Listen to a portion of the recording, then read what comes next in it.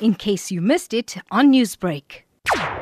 Leaders using the power of social media to release statements is by far, in the last 3 years, becoming the norm.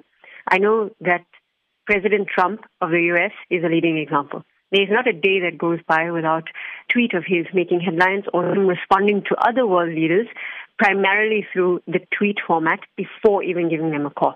So President Ramaphosa seems to have thought that this might be a good idea. In the last, currently on Twitter, and the number is rising, but in the last few minutes we had around 16,000 tweets with hashtag Dear Mr. President. But the Shutdown South Africa hashtag is increasing by the very minute. The president doesn't normally use the social media platform to release statements. But in this particular case, he's also at the mercy of South African Twitter. Is that a phenomenon that we need to come to terms with? Absolutely. I know that Twitter, and particularly in every sector, you would hear the term Black Twitter.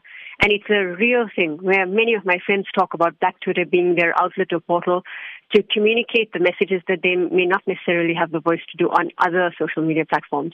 The president's choice of social media, the timing and the way he positioned his particular piece of content does not do him any favors, and thus warrants the kind of anger you're seeing on social media with the very trending hashtags that we talked about, Dear Mr. President, Shut Down South Africa. He's talked about and released multiple statements about the xenophobic violence in Johannesburg, as well as the killings of the different women, the latest one being Uyinene, who's a UCT student. But he talks about it in very politically correct terminologies, looks away from the camera, and it's done in a way that's not authentic. Once again, he's completely lost the trust of what South Africans would want him. We want our leader to be able to stand up.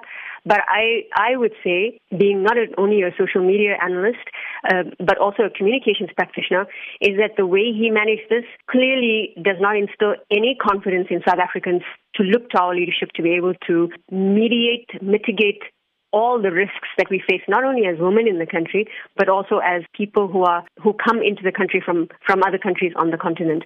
It was not thought about well. And I think a tweet on Twitter I saw by Cleo and Shantla sums it up well. She says, Cyril was able to insta-live Banang and AK on election day. Our country's in a mess and he can't even send out a tweet. This is clearly, it sums it up very well. The absolute anger you see on Twitter towards the president. Newsbreak, Lotus FM, powered by SABC News.